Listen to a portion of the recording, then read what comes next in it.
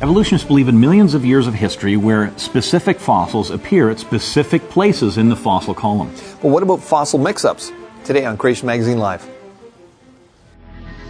The Bible's history is supported by scientific observations, and we'll tell you about it on today's podcast.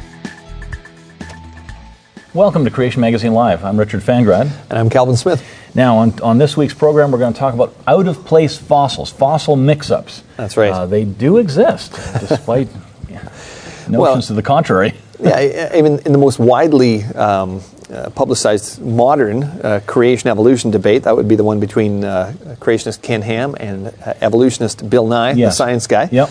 Nye dogmatically claimed that, and actually asked Ham, challenged him to cite any out-of-order fossils in the geological record, because if there were any, of course, this was going to be a big problem for the evolutionary model. And of course, due to the seeming confidence that Nye had when he said this, and by the way, it wasn't answered in the debate either, many skeptics have kind of pounced on this and said, well, this is an unanswerable question for creationists, and even our speakers have mentioned that, we get challenged. We're getting that question. We're getting that question. At a recent event, our U.S. CEO, Gary Bates, was... Well, he actually encountered a Christian university student that basically said that this question was being used by university lecturers at his, as kind of a club to beat him with. Oh, yeah. And it kind of appears that this is kind of like a knockout punch argument that Nye is supposedly being used and is supposedly falsifying the creation model. That's right, yeah. Now the best way to counter this would be to ask whether evolution makes any predictions about the fossil record, right, and then have new discoveries disproven those. Have they been contrary to those predictions? First, you have to know what evolution predicts, and then you can know if there's anything out of order. We should start there. Yeah, exactly. Now, the ages assigned to fossils comes from the position in the alleged geologic column, right, and the dates assigned to the rock layers in which they were found. So remember that it's believed that the rock layers were supposedly to have been slowly deposited over millions of years, and similarly, the processes of burial and permineralization is also supposed to have taken a long period of time. Yeah, now in reality, there are a lot of fossils that don't fit within this neatly defined evolutionary sequence over millions of years, right, and not like the neatly defined series paraded in our textbooks. Right. For example, pollen fossils, fossilized pollen, as evidence of flowering plants, were found in Precambrian strata. Now, according to evolutionists, flowering plants evolved 160 million years ago, but the Precambrian strata is 550 million years old. That's out of place. That's out of place. You can read about that in an article on our website, creation.com/Rorema pollen. Yes. You can see it there on the screen. Now, dinosaurs, according to some evolutionists, are supposed to have evolved into birds, right? You've got dinosaurs evolving into birds. But Confucianosaurus was a true beaked bird that predates the feathered dinosaurs that it allegedly came from. And it's been found, also been found in the stomach of a dinosaur. So you've actually got a dinosaur that has eaten birds. Right. And you can read about that at creation.com. Well, /eat birds. Eat birds, that's it. Creation.com, eat birds. Eat birds. Yeah. Now, I mean, really, an evolutionist, all they need to really say about that argument is that Confucianosaurus wasn't the first feathered dinosaur after all, because logically it doesn't negate the fact that dinosaurs could have evolved from birds, right? You could have had one line go here and one there.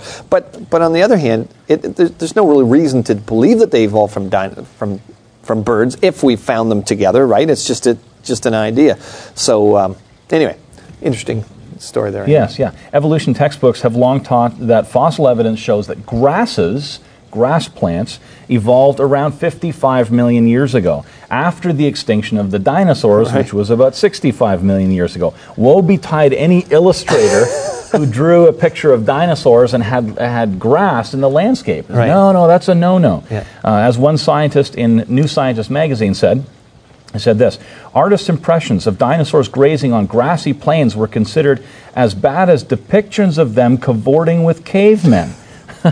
But an examination of fossilized dung has shown that the prehistoric beasts did indeed eat grass. Right.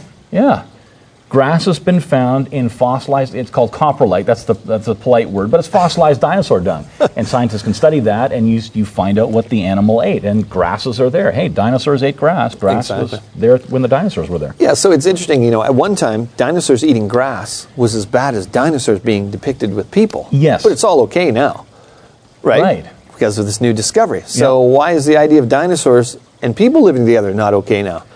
I guess we'll need to find a different discovery. Yet found evidence of that. Right. Yeah, okay. Yeah, it doesn't matter where CMI speakers go, right? We're practically guaranteed to be asked about how, in a Q&A or something like that, how dinosaurs and the Bible, how we can answer the questions about the time sequence, when they existed, did they evolve?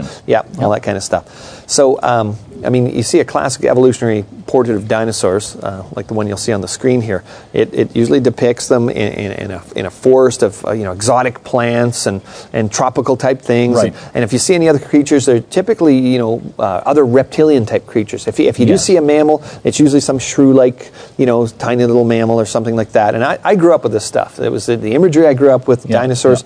It gave me this land before time feel. And then of course they typically show you a chart, right, with a geologic column like we talked about before, and it would show these supposed ages in time. And typically you find the sea life here, and then you find things growing out of the ocean, and then you finally get dinosaurs, and then you get mammals, and then you get people. And of course people have that in their head, that this is a sequence, and we never find any mix-ups, so to speak. Now that's really not what we find sometimes. No. Many still think that mammals and dinosaurs, for example, never coexisted. That's the impression you might get from some of these charts. Or if they did, they only lived with these, like you said, small shrew-like things, little things running around there. But however, the facts show otherwise. Again, science comes to the rescue of these false ideas. Gradually, more and more evidence is being discovered that is consistent with what we know from the Bible. Right.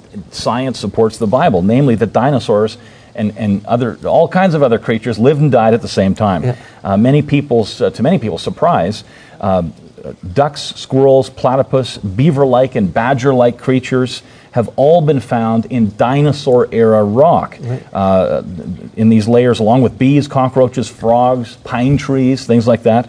Most people don't picture a T-Rex walking along and then a duck flying overhead. Quack, quack, quack, quack. Well, that's what the fossils would suggest. Ducks and T-Rexes are buried together. That's right. And you can find out about that article on our website, creation.com, Dino Age. Right?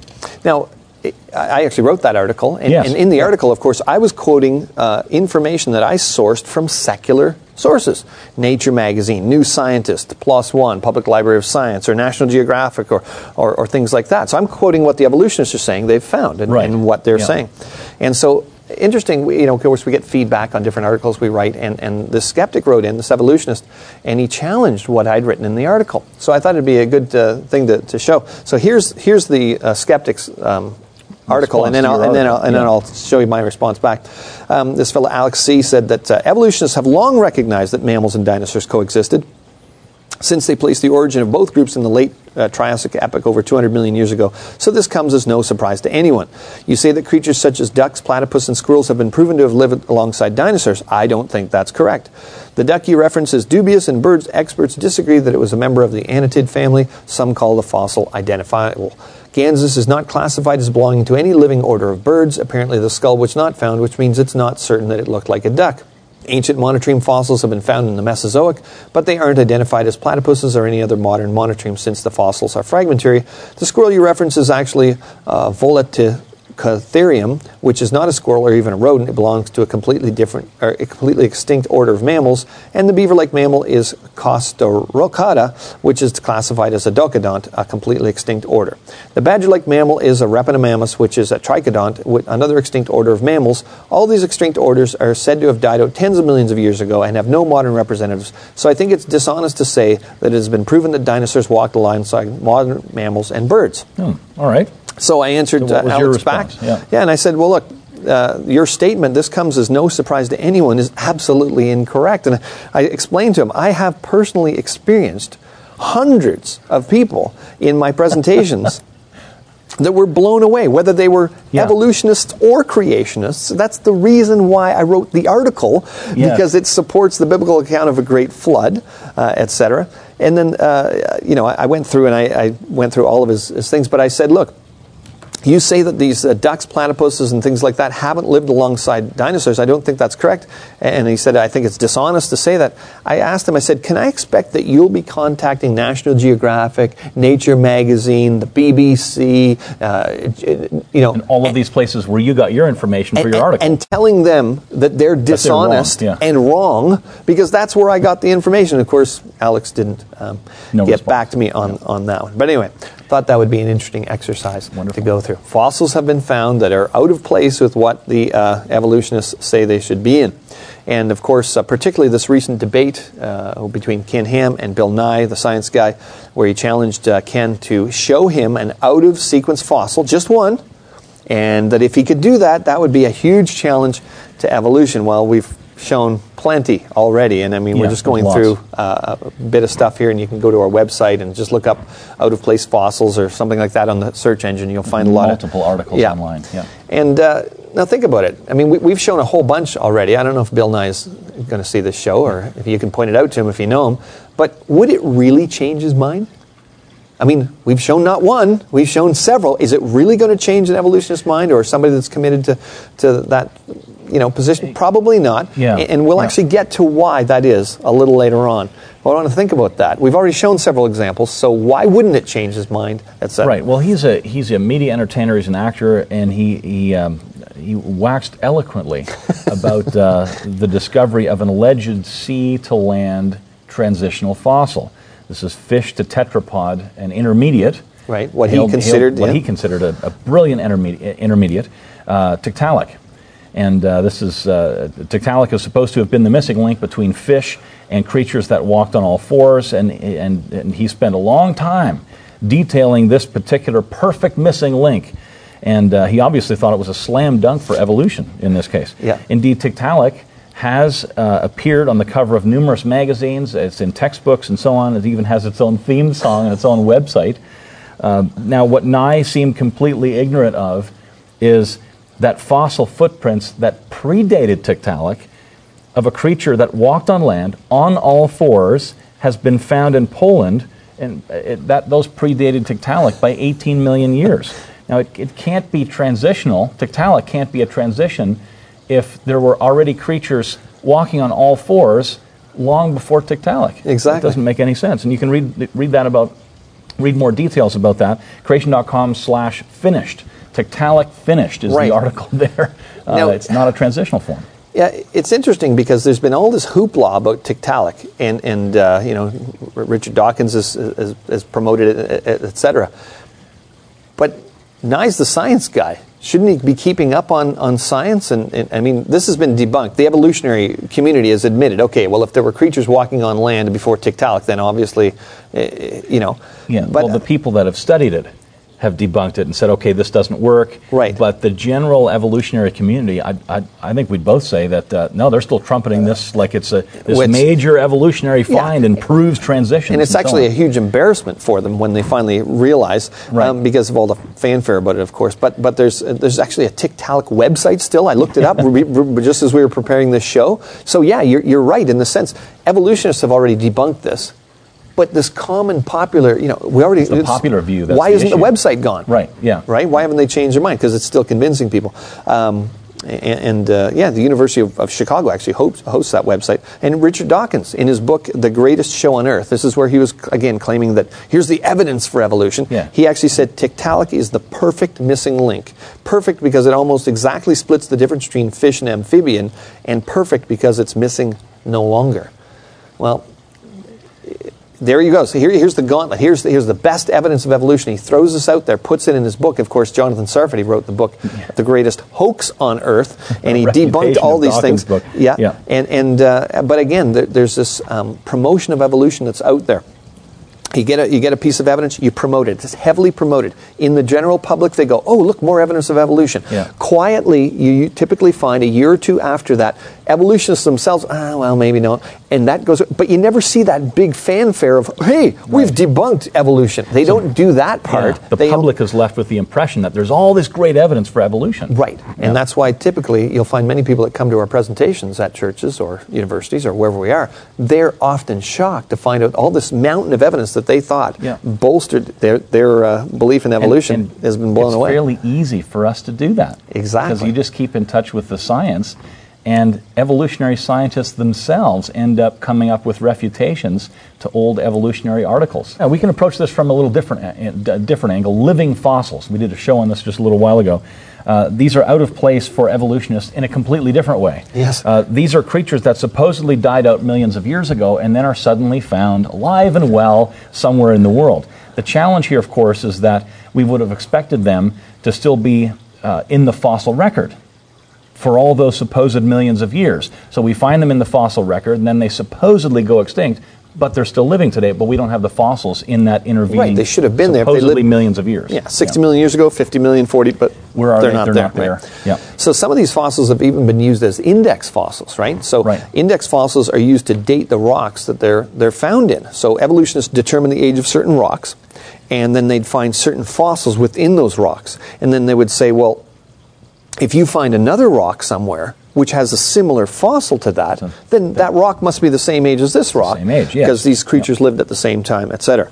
Now, for example, the coelacanth, that's probably one of the most famous examples that creationists would point out. Supposedly lived 60 million years ago, lived at the time of the dinosaurs, and so they found a coelacanth in a rock. Well, the rock must have been at least 60 million years old, and it was kind of embarrassing when, of course, they found live ones off the coast of Madagascar, and you can go swimming with some of them today, and you can see some of the pictures on your screen. So you can go swimming with a creature that supposedly dates back to the dinosaurs, but it's alive today. But we don't find them in the fossil record except for when evolutionists have said they were 60 million years ago. Yes. Why aren't they found all the way through the fossil record if they lived all through that time?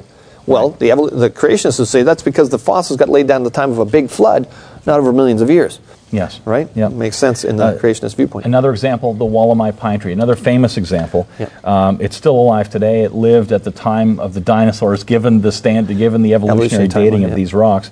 Professor Carrick Chambers, director of the Royal Botanical Gardens in Sydney, that's Australia, said that it was like finding a, quote, live dinosaur.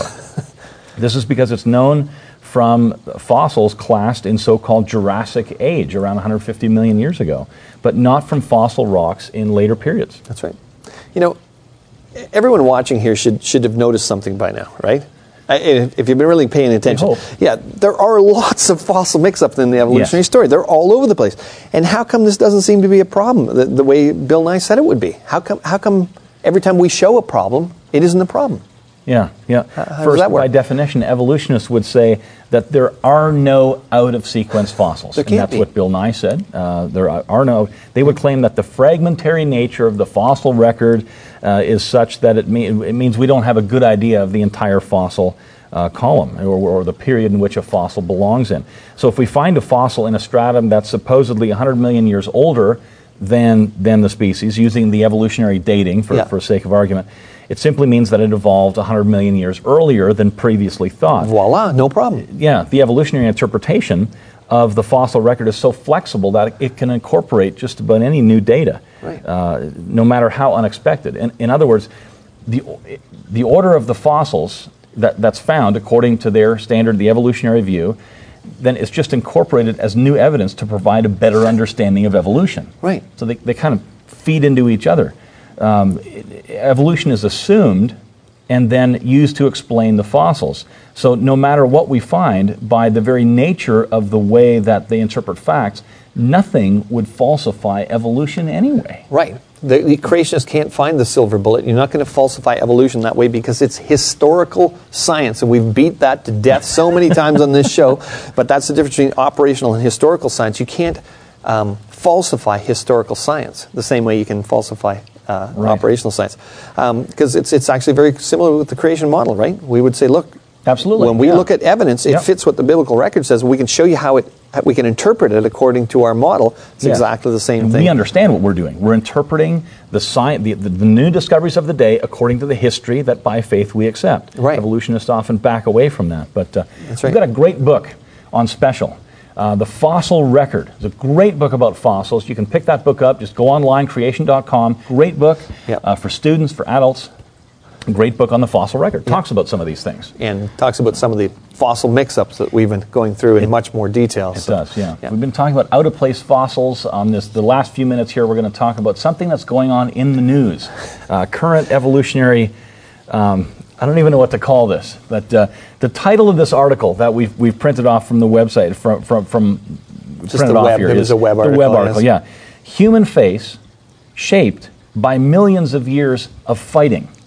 Study finds. So our faces have been shaped because we've been fighting with each other. Evolution really is an explanation for everything, it's right? For everything. It's a full-fledged explanation for everything. Yeah. So here's where we're going here. When humans fight, the face is a vulnerable target, given that the hand proportions that allow humans to form a buttressed fist appear to have been present in the earliest hominins. Do the faces of early hominids exhibit evidence of increased robusticity and buttressing that would be protective in instances of interpersonal violence? Specifically, it's hard to read this without laughing. Specifically, do the bones most susceptible to fracture during fighting, the mandible, zygomatic arch, nasal region, orbit, and maxilla, exhibit increased robusticity? This is. Yeah, I mean, just go on the web, going folks. On in the news. Okay, go on the web and look up human face shaped by millions of years of fighting and read this article. I mean, I don't know what to say about it. Okay, so when we evolved, our human face is vulnerable as a target. So we evolved all this armor. Okay. So that's why your nose sticks out as this really prominent target. Hello, wouldn't our noses have evolved? I mean, you get hit in the nose, it's pretty damaging. You got your philtrum.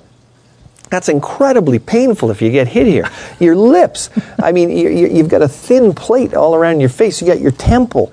I mean, let's think of another vulnerable part, especially on males. They're talking about males, our face evolved because of fighting. Where's another really vulnerable point on the male anatomy? Can we say that? This is a family show. Yeah, I know. But let's think about their logic here. Have we evolved any robust armor plating? I mean, I don't know. We do articles like this occasionally. There are people laughing in the studio here, but we did one last year. What was that on what people would look like? Yeah, we're going to 200,000 years. We're going to have big zwinky eyes and all this kind of stuff. And this is all of these things are. It's kind of like evolution on steroids, right? Right. Let's apply this nonsensical idea that we evolved from apes over millions of years. That's totally blown out of the water by science, anyways. But let's apply that to these weird things, like maybe fighting caused our faces to turn out the way they are. Yeah, but the thing is, though, you read the article. You've got a team of scientists. Okay, now I don't know who they work for. I don't know who's funding them. Right? I would imagine that I don't know if this was in Canada, I don't think it was, I think it was in the States, but like public funds get sent to these places of knowledge. These researchers, and presumably these people are They get up every morning like you or I do, right? And but they go to put their stuff on, go to work, and I'm going to study how evolution evolved armor plating. I don't have armor plating on my face. Like, it's just, it truly is incredible that this kind of stuff gets passed off as science, and yet many people, they'll just fire up their, oh, look at this, and that's science. Folks, it's a fairy tale. Yeah. As one person said, evolution is a fairy tale for adults. Yeah, it makes great science fiction, really lousy science. Yeah, but anyway, we'll tune in next time, and we'll have some more, hopefully not so elaborate stories for you. Both the Creation Magazine Live TV show and this podcast are produced by Creation Ministries International, a global think tank organization dedicated to disseminating the huge amount of scientific evidence for the accuracy of the biblical account of the origin of our universe. If you'd like to donate to keep this information coming, go to creation.com/donate. And thanks for listening.